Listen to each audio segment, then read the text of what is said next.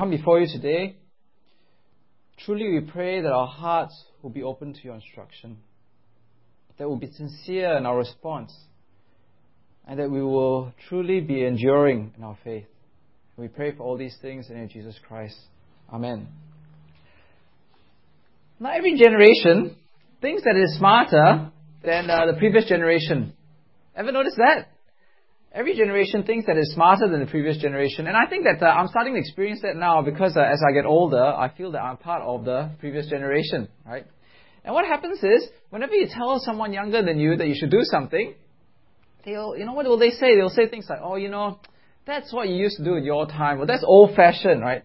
And that's history. And basically, what they're saying is, what's past is past. That's your time, and now is the present. The writer Leo Tolstoy once said that the past is a series of fables and useless trifles.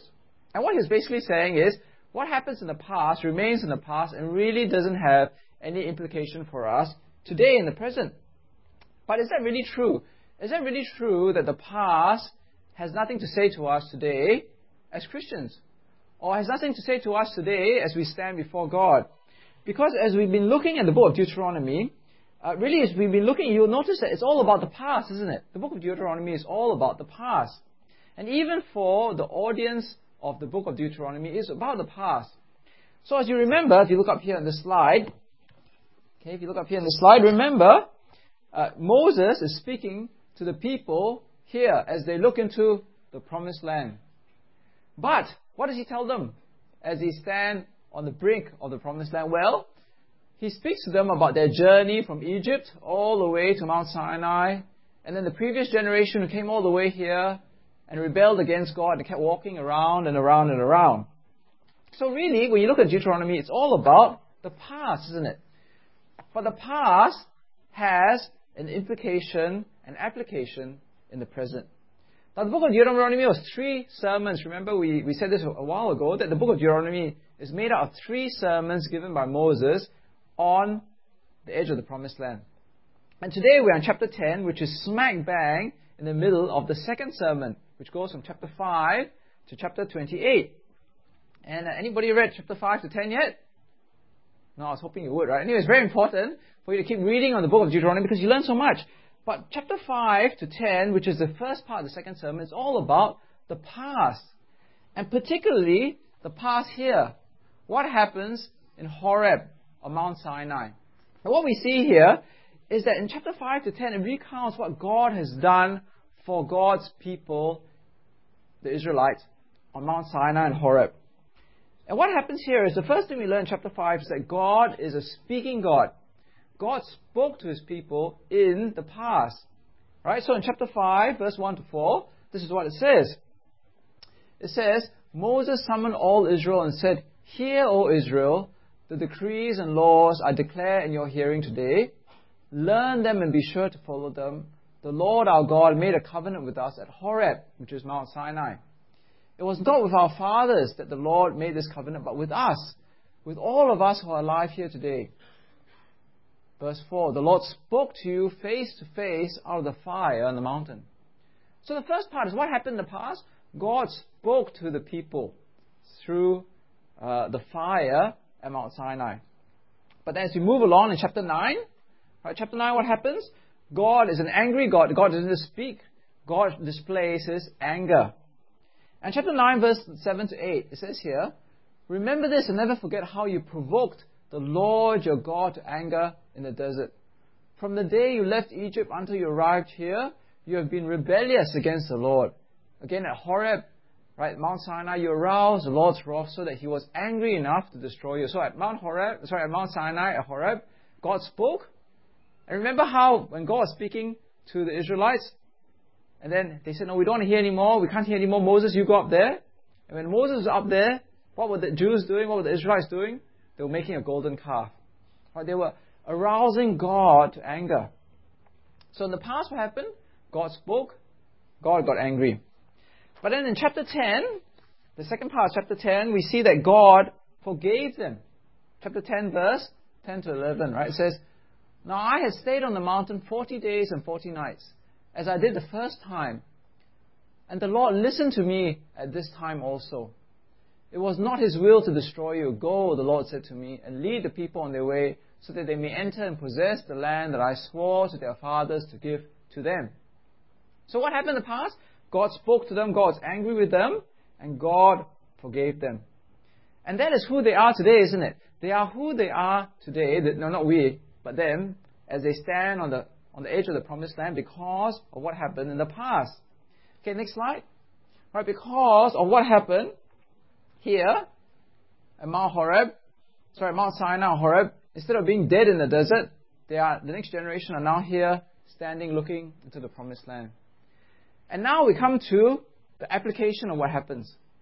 Because of what happens in the past, the Jews or God's people have to act in a certain way. Because God spoke, because God was angry and God forgave them. But the most important thing of what happens in the past now comes in this passage in verse 12. Okay, so you look at verse 12 here. Chapter 10, verse 12. You need your Bibles. Okay, open your Bibles, chapter 10, verse 12. It says there, okay, and now, O Israel, what does the Lord your God ask of you, but to fear the Lord your God, and to walk in all His ways, to love Him and to serve the Lord your God with all your heart, with all your soul, and to observe the Lord's commands and decrees I'm giving you today. In verse 14, to the Lord your God belong the heavens, even the highest heavens, the earth and everything in it. Yet the Lord set His affection on your forefathers and loved them, and He chose you and their descendants above all the nations as it is today. So if you look at this passage, God didn't just speak to them in the past. God wasn't just angry with them in the past. God didn't just forgive them in the past, but He did something even more important. And this is where you need to pay attention. It says there in verse 14 that God chose them. Look what it says. God set His affection on your forefathers and loved them. Now that's a very important thing, isn't it? Because God chose this people. And you notice here in verse 14 and 15, it says there's a comparison, isn't it? It describes God owning everything and yet choosing Israel. It says that to God belongs the heavens and the earth and everything in it. It says even the highest heaven, the heavens of heavens. That means everything belongs to Him, but yet, right, the Hebrew word means there's something shocking, something surprising happening, yet He chose you, the Israelites. And the contrast is God owns everything, but He chose something really small. See, think of it this way. It's like imagine God owns all the buildings in Singapore, okay? So He could choose to have His office in Shenton Way, or He could choose to have His office in Orchard Road, or maybe even Suntec City. But instead, He chose His office in Charlton Lane. Okay? It's something like that. It's trying to contrast how you've got the choice of the whole city to choose, but you choose something small, right? And then He's sort of saying the same thing about the Jews. Look, I could choose the whole world, but yeah, I chose you as His people.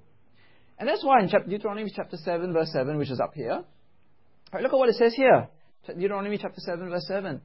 The Lord did not set His affection on you or choose you because you were more numerous than other people, for you were the fewest of all people. And I think what God is trying to say to His people is what happens in the past really counts. God chose His people when He could have chose anybody. He chose the Israelites. And I think that's a really important thing, isn't it? Do you know what it means for God to choose you? Do you know what it means for God to choose you out of the whole world? See, I remember watching this very old television documentary of Arnold Palmer. Now, only older people know Arnold Palmer, right? You all know Arnold Palmer? He's not the logo with the umbrella, right? Okay? Before the logo of the umbrella is a real person who's a golfer. He was bigger than Tiger Woods, okay? This guy. And he used to have huge crowds following him. And the crowds which followed Arnold Palmer were so big that they called these crowds Arnie's Army. Because there were so many people that used to follow him. Anyway, in this documentary about him, there's this whole crowd of people following him as he's playing golf. And, for no reason at all, Arnold decides to walk up into the crowd and shake the hand of one elderly gentleman and start talking to him. And this elderly gentleman, he's smiling, he's beaming from ear to ear. Why? Because Arnold Palmer could have chosen anyone in the whole crowd to go and talk to and shake hands with, but he chose him, isn't it? See, it's not about the crowd choosing Arnold Palmer, it's about who Arnold Palmer chooses to shake hands with and talk to, isn't it? It's not about whether you know Arnold Palmer, it's whether Arnold Palmer knows you, isn't it? That's the important thing. And that's the whole point of this passage. In verse 14, God owns the whole heavens and the earth, but yet He chose Israel. He chose their forefathers. He chose to set His affections upon them. And I think that that's the privilege that we have too, as Christians, isn't it? That's the privilege that we too have when we are chosen by God. See, look at this slide here. Ephesians chapter 1. We are chosen just as God chose His people, the Jews. Praise be to the God and Father of our Lord Jesus Christ, who blessed us in the heavenly realms with every spiritual blessing in Christ. For He chose us in Him before the creation of the world to be holy and blameless in His sight. Notice that God chose you to be His people before He even made the world. That means He knew that Andrew Ong would be a Christian before the creation of the world. He knew that Ray would be a Christian before the creation of the world. Isn't that amazing? He predestined us to be adopted as His sons through Jesus Christ in accordance with His pleasure and His will. Not our pleasure and will, according to His pleasure and will, to the praise of His glorious grace, which He has freely given us in the one He loves. Now, have you thought about that? You know, when you thank God, right, when you sit down and pray at night or during the day, when you thank God, what do you thank God for? Maybe you thank God that God gave you that job, or God gave you health, or God gave you that relationship, or God gave you money or wisdom. But that's not the greatest gift that God has ever given you, you know.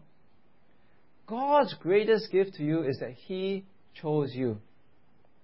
God's greatest gift is that He gave you Himself, isn't it? That is the greatest gift that God could give you. See, we are special people. We're not special because, you know, we're particularly good looking. We're not special because we're particularly rich like Bill Gates, or, you know, we're very smart. Right? Athletically we cannot compare with Lionel Messi or Wayne Rooney. But why are we special? We are special because God has chosen us, isn't it? I remember a pastor once saying and asking the congregation, what is it that gives you value in life? What is it that gives you significance in life? What is it that gives you security in this life? Is it your work? Is it your studies? Is it your relationships? Is it your possessions? Well, if we believe what God is saying, what gives us value and significance and security is being chosen by God. That is what Deuteronomy chapter 10 verse 14 and 15 is saying. That's what gives us our meaning in life. It is being chosen by God. You see, Andrew, right? I'm Andrew in case you've forgotten now. Andrew minus career is not minus Andrew, isn't it? You follow what I'm saying? Andrew minus car or house is not minus Andrew. Andrew minus sport is not minus Andrew. But Andrew minus Christ is minus Andrew, isn't it? Andrew minus God, without God, is minus Andrew. See, what gives us our identity is what God has done for us in the past. Before the creation of the world, He chose you and He chose me. And that is so important a privilege. And because God chose us, right, He expects us to respond in a particular way. And that's what verse 12 and 13 are about. In summary, if God chooses you, God expects you to choose it back. That's what verse 12 and verse 13 are all about, isn't it?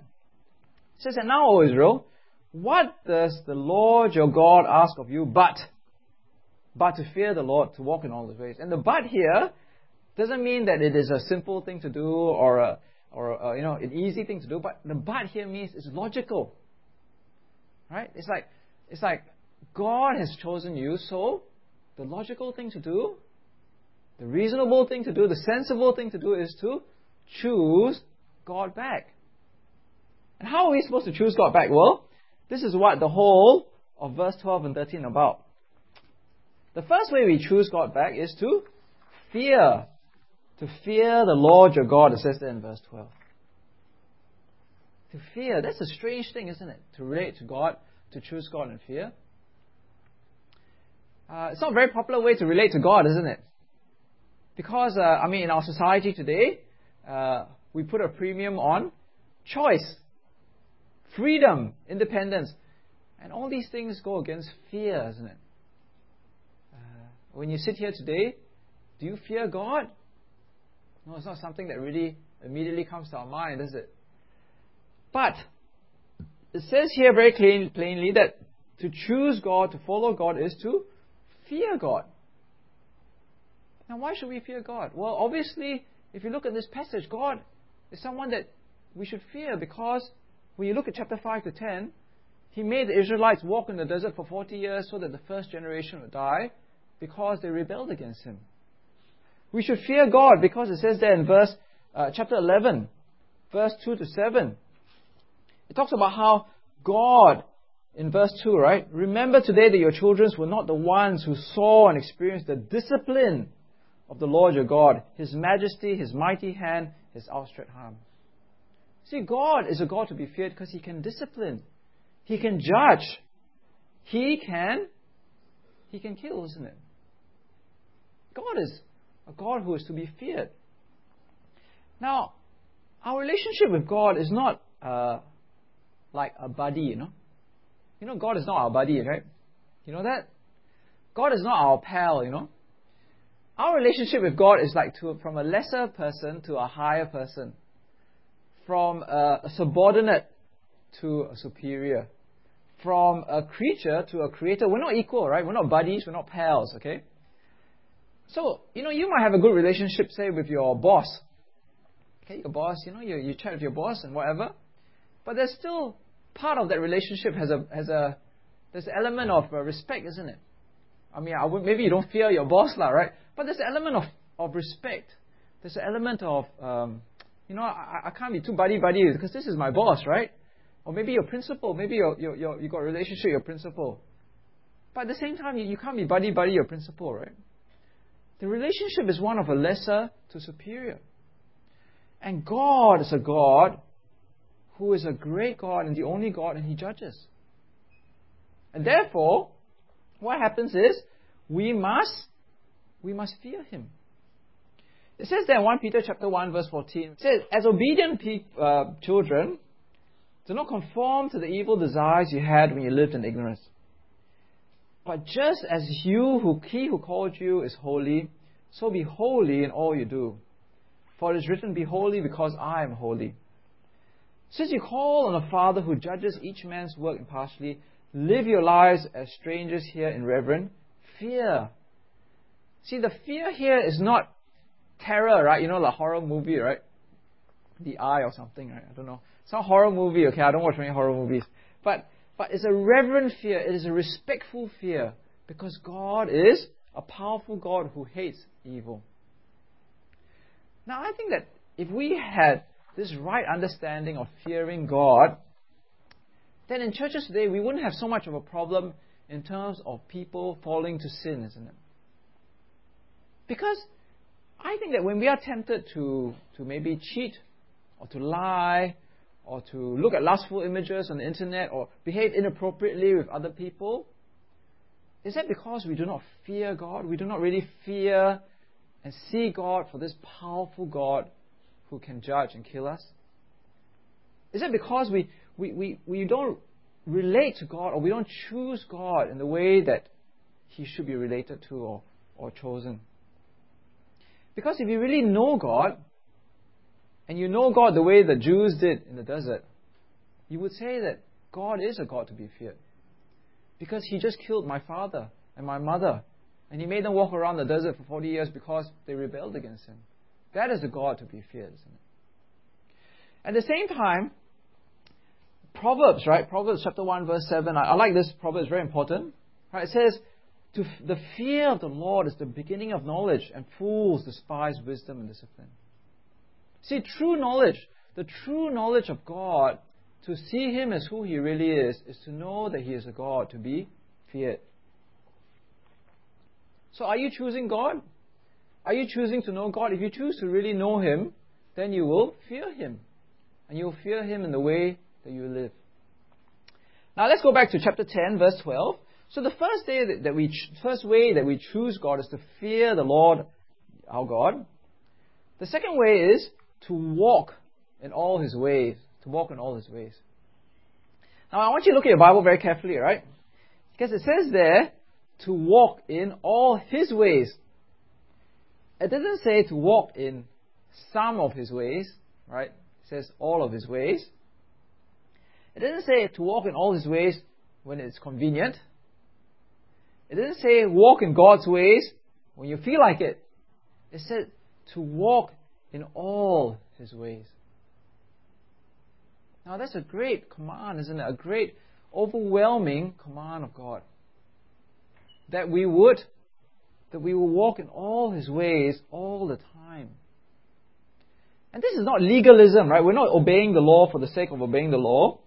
We're not obeying the laws to impress people.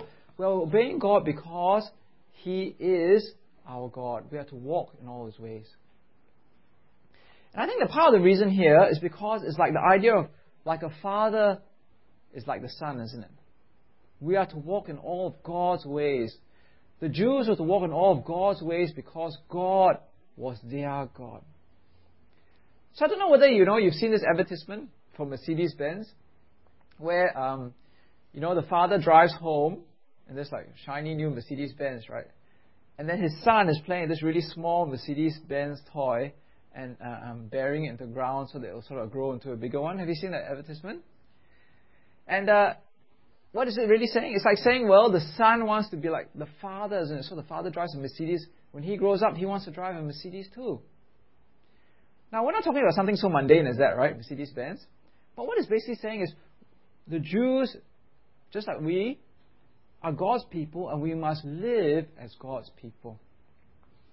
And that's why in chapter 10, right, same passage we were looking at this moment, in chapter 10, verse 17 and 19, it says that just as God loves people and treats the alien well, so His people, the Jews, must love the alien and treat them well. Look at what it says there in verse 17 to verse 19. Okay, to look at your Bibles, it's very important to keep coming back to God's Word. It's not Andrew Ong talking here, alright, it's God. So let's go back to Deuteronomy chapter 10 verse 17. The Lord your God is the God of gods and the Lord of lords, the great God, mighty and awesome, who shows no partiality and accepts no bribes. He defends the cause of the fatherless and the widow and loves the alien, giving him food and clothing. So because God loves the alien, right, and gives him food and clothing, what are the Jews to do? And you are to love those who are aliens, for you yourselves were aliens in Egypt. See what's happening here? You follow what's happening? God loves the alien, gives them food and clothing. So you, as God's people, the Jews, you love the alien, for you yourselves were aliens in Egypt. See, it's like a father and a son thing, isn't it? Like the Mercedes-Benz advertisement. Because God is like this, so you must walk in all His ways. And you must walk in the ways of God in the way that you treat the alien. And therefore, that's why today I'm not preaching on chapter 12 to 26, right? Because, for the Bible study, you might have thought, well, maybe we're going to do chapter 13, or chapter 21, or chapter 22, or 23, or 24. But actually, chapter 12 to chapter 26 are all outworkings of walking in God's ways. So they're supposed to walk in God's ways with regard to murder. They have to walk in God's ways with regard to how to treat captives of war. They have to walk in God's ways in terms of how to dispose of dead bodies.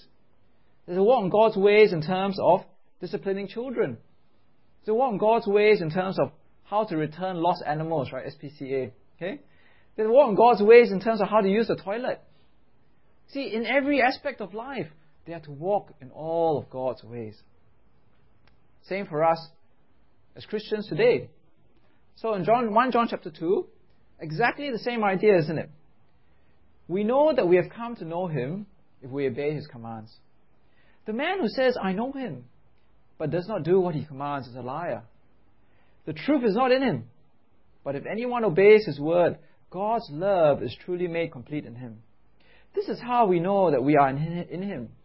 Whoever claims to live in him must walk as Jesus did. You notice that? Verse 6. You claim to live in God, you must walk in the same way as Jesus. Same thing as what Deuteronomy chapter 10 verse 12 said, right? Walk in all his ways. So are you walking in all of God's ways? In your home life? In your work life? At with your friends, with your colleagues?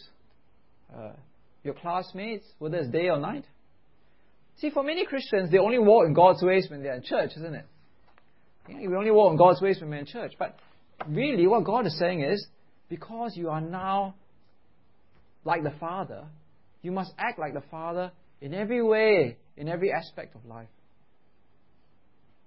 So are you doing that in your life? Are you walking in all of God's ways, in all of your life? Now remember, there used to be this fashion. I'm not really into fashion, because I create my own fashion, right? I'm a fashion trendsetter. Okay? Now, but I noticed at one stage, right, people used to be wearing these wristbands, which had this words, WWJD, right? Okay, remember WWJD? I think that's out of fashion now, because I don't see that many people wearing it anymore. But WWJD basically means, what would Jesus do, right? What would Jesus do? And basically that's what this concept is about, isn't it? What would Jesus do? In every situation of life, what would Jesus do? How would Jesus walk? And that is the way that you would walk. And that's what this question is asking. That's what this question is posing. So if God chose you, you must choose God back. And if you choose God back, it must be that in every aspect of life, you will walk as Jesus walked. So is that you? If you're not walking as Jesus walked in all your life, then you're not really choosing God. You don't really know God. You're not really relating to God. Now let's go to the last part. Now you may be worried because we've got all these other sections to do, but I'm combining the last few instructions, right? It says that in verse 12, we must love Him, we must continue, but to love Him, to serve the Lord your God with all your heart and with all your soul, and to observe the Lord's commands and decrees I'm giving you today for your own good. Now, look at this passage carefully. Look at it carefully.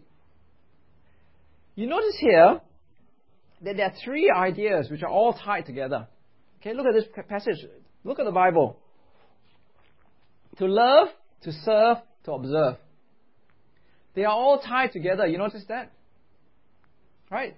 To love is to serve God. And to serve God is to observe His commands. And when you observe His commands, you're actually loving God. There is like a triumvirate, right? I won't use the word Trinity, but there's a triumvirate, right? Those three things are sort of repeating the same sort of idea. And I think it's very, very important that we recognize that to love God means to serve God. To serve God means to observe His commands. Because we tend to only think about loving God, right? We think of, okay, loving God with all our heart, all our soul, and all our mind.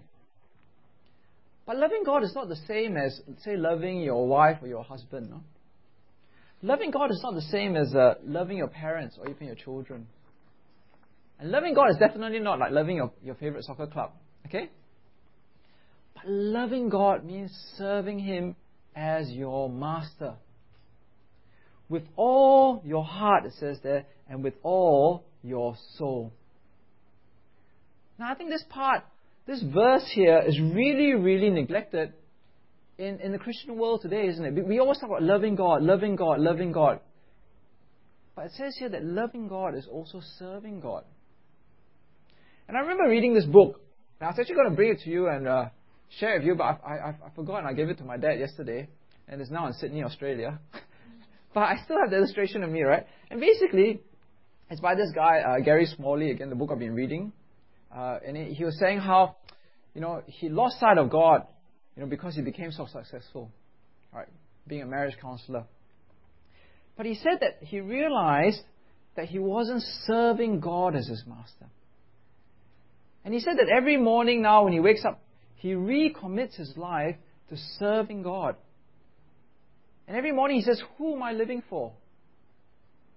Right? Is my heart being ruled by God? Am I serving God as my master in everything I do? Every morning he recommits himself to serving God. I was thinking, that's really true, isn't it? Who are we living for? What are we living for? Are we living for God? Or are we living for something else? Are we living for ourselves? Are we living for our careers? Or are we living for our hobbies or our relationships? Something else, but not living to serve God. Because it's very demanding, isn't it? In verse 12, serve the Lord your God with a little bit of your heart and a little bit of your soul. No, it doesn't say that. It says with all your heart and with all your soul. That means He must be the only master in our life. We must serve Him. So anyway, this book that I was reading by Gary Smalley, he gives this really funny illustration about how he bought this second-hand RV. You know what RV is? RV is some sort of recreational vehicle where you have a kitchen and a bed inside the car and you can drive. So instead of staying in a hotel, you stay in a caravan park or whatever, and then you stay in your RV lah. Okay, so when he bought the second-hand RV, then he found that this second-hand RV became the master of his life, right? Because he had to spend time licensing it, insurance, giving insurance, and there are lots of problems, so he had to maintain it and repair it. And then, apparently in winter time in America, you have to winterize it, and, put coolant or whatever so that it doesn't freeze up. Okay, so he spent all his time looking after this RV, right? And until his wife rebuked him, right, and said that this is the quote that he uses, our toys own us instead of us owning them. I think that's such a wonderful insight into life, isn't it? That sometimes our toys, right, become our masters rather than us owning our toys. And I think it's really true, isn't it? We buy so many things, we have so many things that we need to upkeep and do that they become our master. We have to do all these things rather than for us owning them. And I remember even for myself, I like playing golf. And I'm always mindful that golf cannot be my master, right? Okay? Because, you play golf and then, your friends are getting better. You say, I've got to go get better too. So then you spend your time going to the driving range, then you read instruction books, right? Then you think, my friend just got a new golf set. Well, I've got to get a new golf set too. So then, you start going around looking at all these golf things you can buy. And then, you look at the golf magazines, and then other people are getting better. They're getting shinier clothes or better clothes. I've got to get better clothes too. And after a while, it's not your toy anymore, but the toy is owning you, isn't it? And I think that can be really true.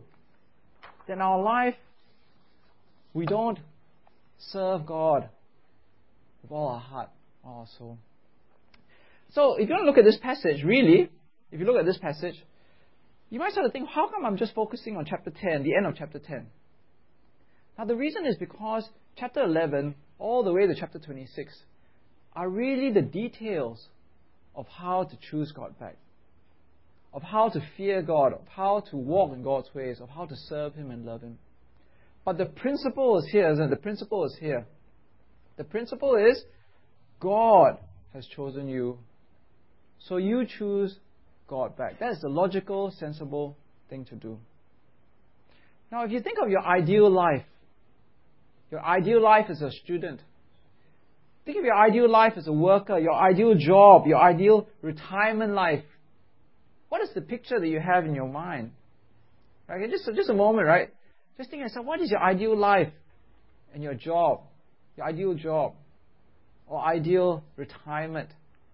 Your ideal life as a student. What does it look like? Well, maybe it's one full of success, isn't it?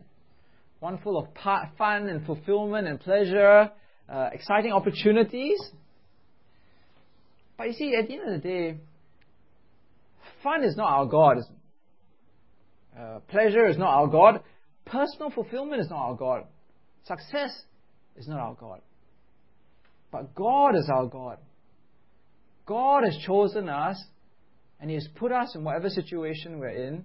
And whatever situation we're in, we are to love Him, to serve Him, to obey Him, to fear Him, and to walk in His ways. That is what God has chosen for us to do in this life, isn't it? So in conclusion, I was listening to the BBC the other day, and I had this really strange program. It's like a book club sort of thing, where people ring in from all over the world to talk to some famous author. There was this guy who wrote this book called The Sports Writer, and he's supposedly famous, but I've never heard of him, and I've never read the book or even heard of it. All right, but anyway, this book is set in Easter time, and he was saying that after he wrote the book, he went in and took out all the references to Christianity he could in the book, because he realized that because he was writing the book set in Easter, there were so many things about Christian stuff in it that people could mistake him for being a Christian.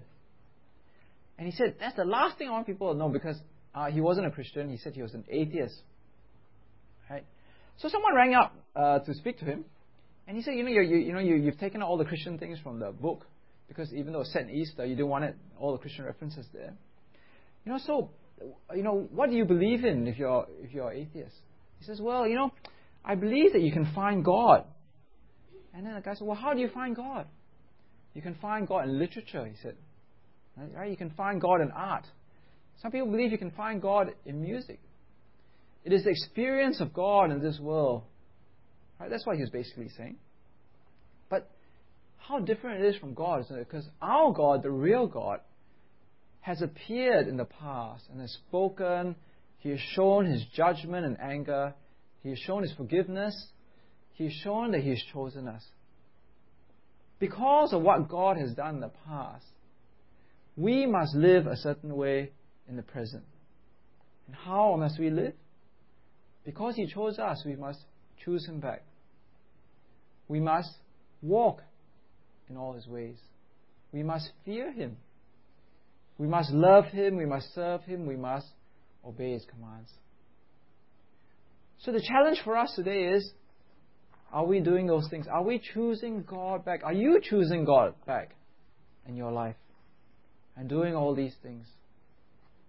Because what God has done in the past is real, and He is a real God. And this is the logical, sensible thing to do. That we must fear Him, because He is a God to be feared.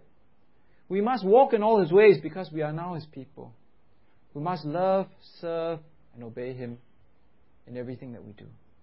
Let's go to God in prayer. Dear loving Heavenly Father, as we stand before You today, truly help us to see where we stand before You. That You chose us before the creation of this world. You knew our name before we were even in our mother's womb. And because of that, we are now standing before You as Your children. Help us, therefore, to choose You back and to follow You and to know You rightly. To fear You, to hate sin just as You hate sin, to hate wickedness and rebellion, to walk in all Your ways, that in everything we do we will reflect Christ-likeness, and that we will love You by serving You and obeying You in everything that we do. We pray for all these things in the name of Jesus Christ. Amen.